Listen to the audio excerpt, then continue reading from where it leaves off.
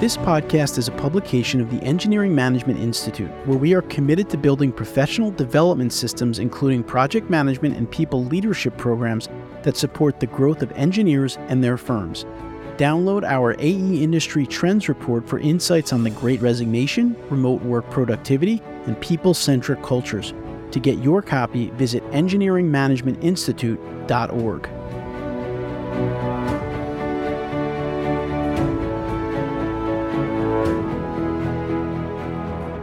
Hello and welcome to another exciting episode of the Engineering Career Coach podcast, where I'll be talking with Timothy Wingate Jr., the founder and president of G+F Business and Financial Consulting.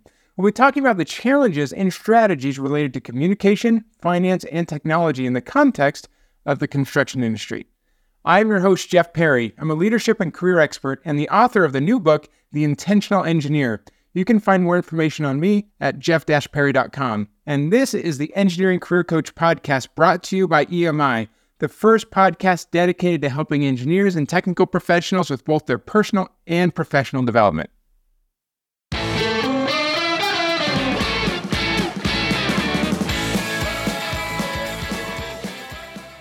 Now it's time for the main segment of the episode. Today I have with me Timothy Wingate. He likes to call himself your favorite construction accountant. Timothy, welcome to the show. Thank you for having me, Jeff. I appreciate you bringing me on. Help us understand a little bit about your career journey, where you're back up, and why are you here talking to engineers and construction professionals? Tell us about that so we can understand you a little bit better. I've been around you guys all my life because my father, he's a GC, and he's been a GC since 1984. So I grew up in the construction industry, grew up talking with construction guys and just hanging around and being one of the guys. Really just have a knack for understanding what the processes are like, from getting a house built or starting a job and getting it completed.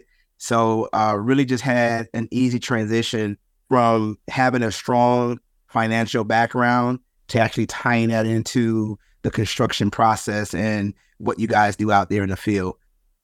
That's kind of where it naturally fell into my lap. It was just more of an innate skill that was always there.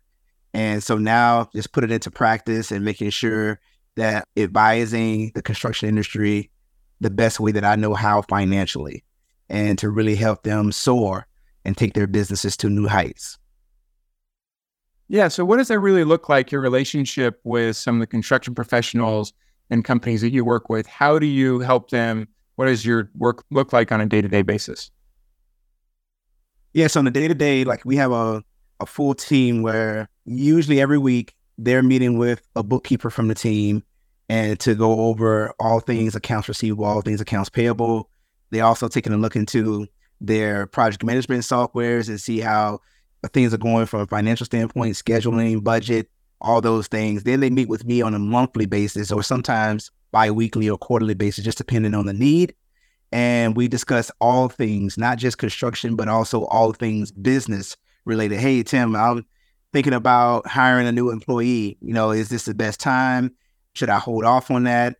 I'm thinking about purchasing a new vehicle in the company name. Should I purchase in the company name? Or I'm thinking about sending my kids to college, so should I be trying to start up a retirement plan for, to get them some money and hire them, so it's just a lot of creative things that we talk about. I come a very important sounding board for the owner of the company when they're making a lot of life-changing decisions. Obviously, there's a whole lot more things for engineering and construction professionals to think about when running a business than, hey, are we doing the work and getting the jobs done, right? So when it comes to the finances and trying to take care of all this, how important is that communication thread between the teams who are doing the work, the construction teams, and all the processes that go on behind the scenes to do the finances, to buy the materials? You're talking about equipment like vehicles and other equipment and things. There's so much intensive work, in the field where things are happening out away from any office situation. So how do you help create those communication channels to do those things effectively? So first thing, I start with the mindset of the person in charge, because number one, you need to understand that it's very important to have this communication between the office, the back office, and the people out in the field. Just like you would think about your house, a couple that's married. Well, we know that the need is the house needs groceries. But if no one's communicating saying that, hey, I stopped by Publix before I came home today to buy dinner, and then the other person forgot to do the same thing, and you both bring dinner home, and no one has communicated that, hey, man, I wish you would have called me and told me that you bought dinner because now I wasted, or I spent an extra $60 or $100 at the grocery store that I shouldn't have. It's the same thing out there in the construction field. You know, if you're not communicating with the back office, then you could be buying extra materials. You could be overpaying your subs. You could be underpaying certain bills. You could be doing a lot of different things because there's no bridge of communication. So that's really the meat of it. You have to understand that that is important. I need to establish some system to allow efficient communication between the back office and the field.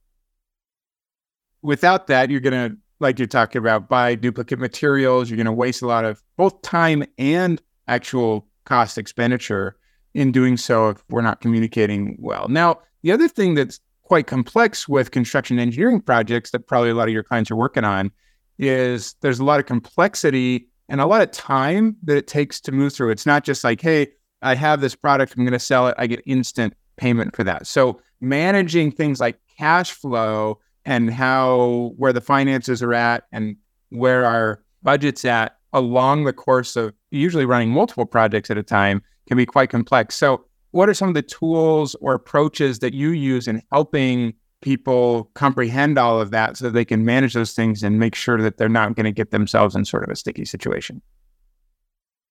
One thing that they need to pay attention to, close attention to, which is not always the obvious thing, because I always ask this question, I'm saying, what's more important? Is it estimating the job or actually the schedule for the job? And most contractors will say estimating. Well, the right answer is schedule, because the scheduling dictates everything. If I plan to complete this particular project in 6 months and I do not, how would it affect the current project schedule and all the other projects that we're doing as well? And then how would it affect the opportunity of taking on another project if we're, behind on the 6 projects that we already own? So all those things have a major effect. So you need to understand that scheduling is the most important thing with any type of project-related service that you're providing. And you need to focus on completing things on time and keeping the project moving on time and not having a bottleneck situation happen. And so a lot of systems, now the question always is like, who can do that in their heads? No one. I can't keep up with 10 projects in my head. It's no way. So I need to find a tool that's going to allow me to keep track of all these projects and how well they're doing. So that way I can make the best business decision regarding one project versus the other. Some projects are more complex than the other project, but I need to know how to quantify that data in a way that allows me to say, we need to actually move resources from this project and put it over here. And we need to do other things that this one project that's going really well doesn't need to have from us. So I always say you need to have a project management system.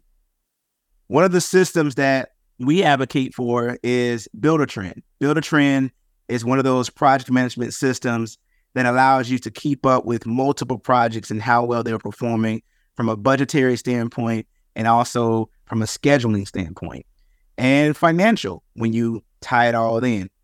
Some people have project budgets, but they're not comparing it to actual data. And when you're not comparing it to actual data, then that budget doesn't really mean anything to you until you actually compare it to another set of data points. So that's kind of what we want to establish. We want to say, hey, get that project management system in place so you can now start to improve things that are not so efficient when running the project. Are you able to actually apply or tie into your financial systems that you're creating to some of those project management softwares as well, so they can tie and talk together? Absolutely. That's the only way. To me, that's the most efficient way. So we use QuickBooks Online. QuickBooks Online ties directly into Build-A-Trend, and they shoot information back and forth from one another. Yeah. So how does that facilitate when you're talking about QuickBooks on the financial side and then Build-A-Trend or whatever other project management software they're using? How does that facilitate some of that communication like that we were just talking about between the finances and the operations in the business? So on the project management side, you need to order materials. So someone in the field, is saying that, hey, we need X amount of materials. We need to create a PO for that, a purchase order. And so when that purchase order is created, now we send that purchase order out to the vendor. The vendor then says, hey, we approve. Here's the invoice. Now the invoice comes into a bill pay system that we have set up, which is called bill.com. And then now we get to code that invoice to the particular project and then send it right over and match it to the PO inside of Build-A-Trend. And now we have these two systems sharing the same information. And we all know the person in the field knows that, hey, we have a PO that's open. The person in the back office knows that, yes, we have the invoice from it. It has not been paid yet. And so now when the material actually gets shipped to the job site, we can double check the PO and say, hey, did they send everything that they said they would? Oh, hold on. The invoice doesn't match the PO. Some things were missing. So now that communication comes back to the accounting team and the bookkeeping team and say, hey, can we modify that invoice? Tell them to send that back and send us one that's corrected. And then we put that in and it matches. So it's all about everything matching and making sure that we have now recorded that, hey, we ordered 7 feet of whatever material. We actually have 7 feet on the job site, and now it's okay to pay that bill or to have it approved for payment. There's just so many moving parts when it comes to the flow of the money and the materials and then doing the work and getting that put together on the construction site. There's so many opportunities for that miscommunication for people to miss each other. So if there's any business owners or construction or engineering professionals who are listening here who are really struggling with some of those communication challenges like we've talked about, are there some initial actions to help tie some of these different pieces of their operations together so they can work more effectively together? This may sound like a very simple solution and man, I should have thought of this. Why did somebody even bring this up? The first thing you can do is set up an email address just for accounts payable. That's it. You send that out to all your subs, all your suppliers, and when they send invoices to that email address. Stop having invoices sent to your business address where you get a bunch of junk and spam and you got all types of client communication going on, and this can be because it's easy to miss. It's easy to miss that invoice that needs to be paid. So the first thing is that's improving communication, because now I know I have one email address to check for all things that needs to be paid on this for jobs, period. So when I'm going through that email account, I'm checking off, hey, was this paid? Was it not? Is it still outstanding? So on and so forth. And then if you delete something out of there, you're deleting an invoice or you're deleting a bill, and you don't want to do that until you're sure that it's been taken care of, or you just been able to keep it there. But that's one of the first things that you can do to improve your communication. And it just keeps all those things in one place to start is one of the first steps. Now, and that's an early step. And we're talking about further steps like tying together project management in QuickBooks or other financial software and other things. But technology is going to continue to progress and give us more and more of a big picture. What is your view of how technology with finance and construction operations and all these different pieces, how they're going to continue to develop? What are you seeing and what's available and what's in development now from what you can tell that's going to help address even more of these difficulties at this intersection of the different pieces of the operation so that these professionals can focus on doing the best work that they need to do, which is taking care of the construction work? When I hear the word technology, what I hear is speed and efficiency. And so you have to understand, if you don't have the right technology or no technology at all, how are you going to compete in a world where technology is constantly improving? I mean, we have artificial intelligence now, so that's going to become something to consider in the near future. And if you're not using technology at all, and your competitor is, I hate to use the word competitor, but you have someone in the same industry who's using better technology, who's able to communicate with their team more efficiently, faster, how can you compete with that? Because they're going to be in and out of jobs a lot quicker, and they're going to also understand their jobs a lot better and know how to make improvements for the next job. They've been tracking every single data point on a project to now evaluate once the project has ended, and then say, okay, we didn't do this well because of this. And if you are not able to gather all that data in an efficient manner where you could evaluate it after a project, you're just going to be moving on to the next project, hoping to get better instead of knowing that you're going to be better. And so that's what technology does. Technology increases speed and efficiency. And those data-driven decisions, you can continue to improve those things instead of just saying, well, I think we could change this and hopefully that works. But you don't really know if it made a difference or not. Like, you're just guessing all the way through. That's interesting. So you're talking about, hey, if we don't do some of these things, some jobs, it's going to cost us speed and efficiency. We're not implementing some of these things, and also some of the communication gaps. Like, what are some of the other potential negative outcomes if we don't address some of the communication challenges and implementing some of the technology opportunities here that you've seen can happen if people don't do this well? People leave. You have people who just don't want to work for a company where there's bad communication, because people feel that when I signed on, I thought I could carry out this job, but you really set me up for failure, because what I need to do to win at this job or in this role hasn't been clearly communicated. And I don't even have the systems to make me efficient in a way that you would appreciate it. And so therefore, instead of just working for this job that is not fulfilling because I'm not winning, I'm just going to go work for someone else who has better systems and better communication. I know exactly how to win there.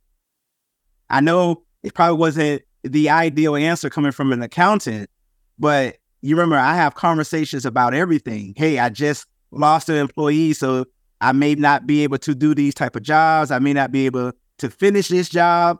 All these things start to happen. So that's one of the negatives that can happen when there's a communication breakdown. The other thing is you can have undertrained staff, and it kind of ties back into what we talked about. So you have staff who, good people, they're trying the best that they can to work for you and do things the way you want to do it, but they constantly making mistakes, mistake after mistake. And it's all because there isn't a good communication channel there to give them feedback and to measure that performance and to say that, hey, we need to work on this, and this is how you get better at it. Now, you may say, Tim, well, how does that tie? That sounds like more of a human resources thing. How does that tie into the actual productivity on the field? Well, imagine this. If you have a project management software out there that they are required enter data into to give you information, now that becomes a performance measurement. And now you say, hey, I want you to make sure every day that you're putting in your daily logs, you're taking pictures of what you've done, what went wrong, what needs to be fixed, all these different things. So now you have data points, things that could be evaluated, things that can be measured. So when you have these conversations, you're being very direct. You're saying, hey, remember on August 2nd, when you took pictures of this water line that broke and you explained how it broke? Well, let me tell you how to improve that. Let me tell you how to not let that happen again, or what you should do when it does happen. And then you make documentation on your meeting regarding around that. But that will help improve efficiency out there in the field, because you are addressing really the communication challenge, which is training my team so that way they can feel equipped to do things well on the job. There's a lot of different pieces, and you're talking about all of this needs to work together, because at the end of the day, we have the end goal of being able to deliver great work for our clients and customers, and we need to run the business effectively. Right now, obviously, as you think about as the scale of a business and what they're creating increases, that can multiply the challenges that come along with some of the communication and the systems and everything. So if I have a small team, maybe one team, and I'm just building like one house or one project at a time or something like that, compared to if I have multiple teams and I'm building multi-million-dollar projects with multiple subs or something like that, like the complexity gets pretty big. So how can some of these communication strategies we talked about be adjusted to suit different scales and complexities of different sorts of projects that we're talking about? Number one, you have to think of things around the term capacity. What is this employee's capacity? When do I know that they have reached full capacity? Because once they reach full capacity, now there's some things that needs to happen. Because let's say they're very efficient, they do good work, but now they just have reached capacity. So now I may need to bring someone else into the picture to help them get back down to where I could use more of them. And maybe when I bring someone in, because they're so good at their job, they have the opportunity to elevate in the company. They become someone who's geared up for leadership. And because you're in leadership, now this leader is overseeing these roles that they were once in. And then now we can continue to build off that. We can continue to grow and get bigger. So you always have to be thinking about capacity. How much can this person handle? When it's time to bring someone else in, when it's time to promote someone to leadership. So that way I only have to deal with what I have the capacity to deal with, because I'm not going to have the capacity to deal with 100 employees, but I can deal with maybe 15 managers, or maybe even smaller than that, 5 managers. And you just create this tiered system that allows you to grow and manage what the business is doing in a very efficient way, where it doesn't kill anyone, and it makes everybody feel like, okay, I can handle what I have on my shoulders. And I imagine as you kind of move through that process of growing and scaling, like continue to build those systems, because those systems will build upon each other, and so will the challenges and the lack of systems, right? And so like if you have problems when you only have 5 people, that's just going to make bigger problems when you have 50 people, right? If you don't solve some of those problems, so you got to be thinking about that all along the way. Well, Timothy, this has been an excellent conversation, and thanks so much for all the value you've given. At this point, we're going to transition over to the Take Action Today segment of the show. And when we come back, we're going to get one final piece of actionable advice from Timothy. We'll be right back.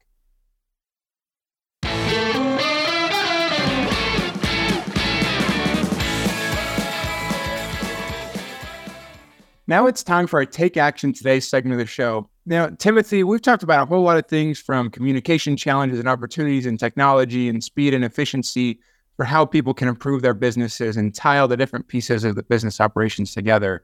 With all that we've talked about, what's the final piece of actionable advice that you would share with people who are wanting to improve this, especially on the financial side, which is your specialty, and really get a handle on where they're at now so that they can improve and grow for the future?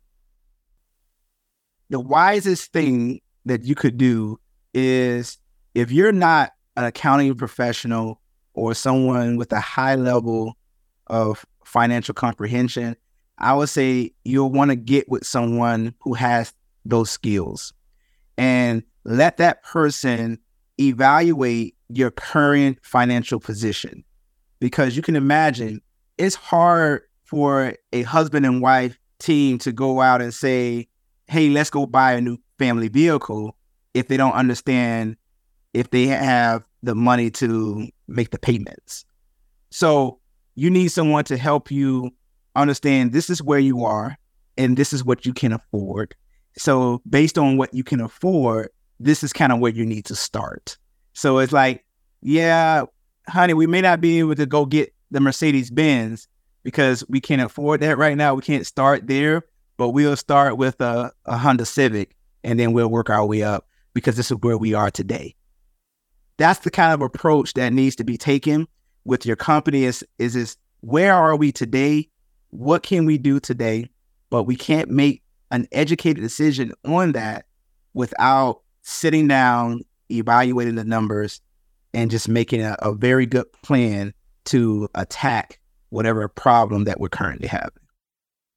Yeah, but the plan builds on knowing where you're at today so that you can plan your way forward. Knowing where you're at. Timothy, thanks so much for a great conversation. I'm sure there's probably going to be people who are listening who might want to connect with you, get some advice or insights from some of your expertise. Where would you send people if they're interested to connect further? Yeah, you can go to the website, construction.accountant, or you can catch up on us on Instagram, LinkedIn. I'm really active on LinkedIn and Instagram. We do have a Facebook as well. As far as what's being posted, I have no control of that. I do have a say-so, but not control of it. But I am in the messenger a lot, and I'll answer some of those messages more so in LinkedIn than any other platform. Thanks again so much for being here on the show. We wish you nothing but continued success, and thanks so much for sharing your thoughts and insights here today. Thank you for having me, Jeff. I appreciate it. It was a joy. I hope you enjoyed the episode today. We would love to hear your feedback, comments, and questions. You can go to engineeringmanagementinstitute.org where you'll find a summary of the key points discussed in the episode, as well as links to any of the resources or websites that we mentioned in the episode. And don't forget to check out any upcoming live webinars for this month at the website as well. Additionally, for any engineers who feel like they need extra help taking the next career step or finding clarity in their careers, I've created some free training resources with an opportunity to join a more intensive program called the Engineering Career Accelerator. You can find more information at engineeringcareeraccelerator.com, or you can go grab my Career Clarity Checklist found at www.engineeringcareeraccelerator.com/career-clarity.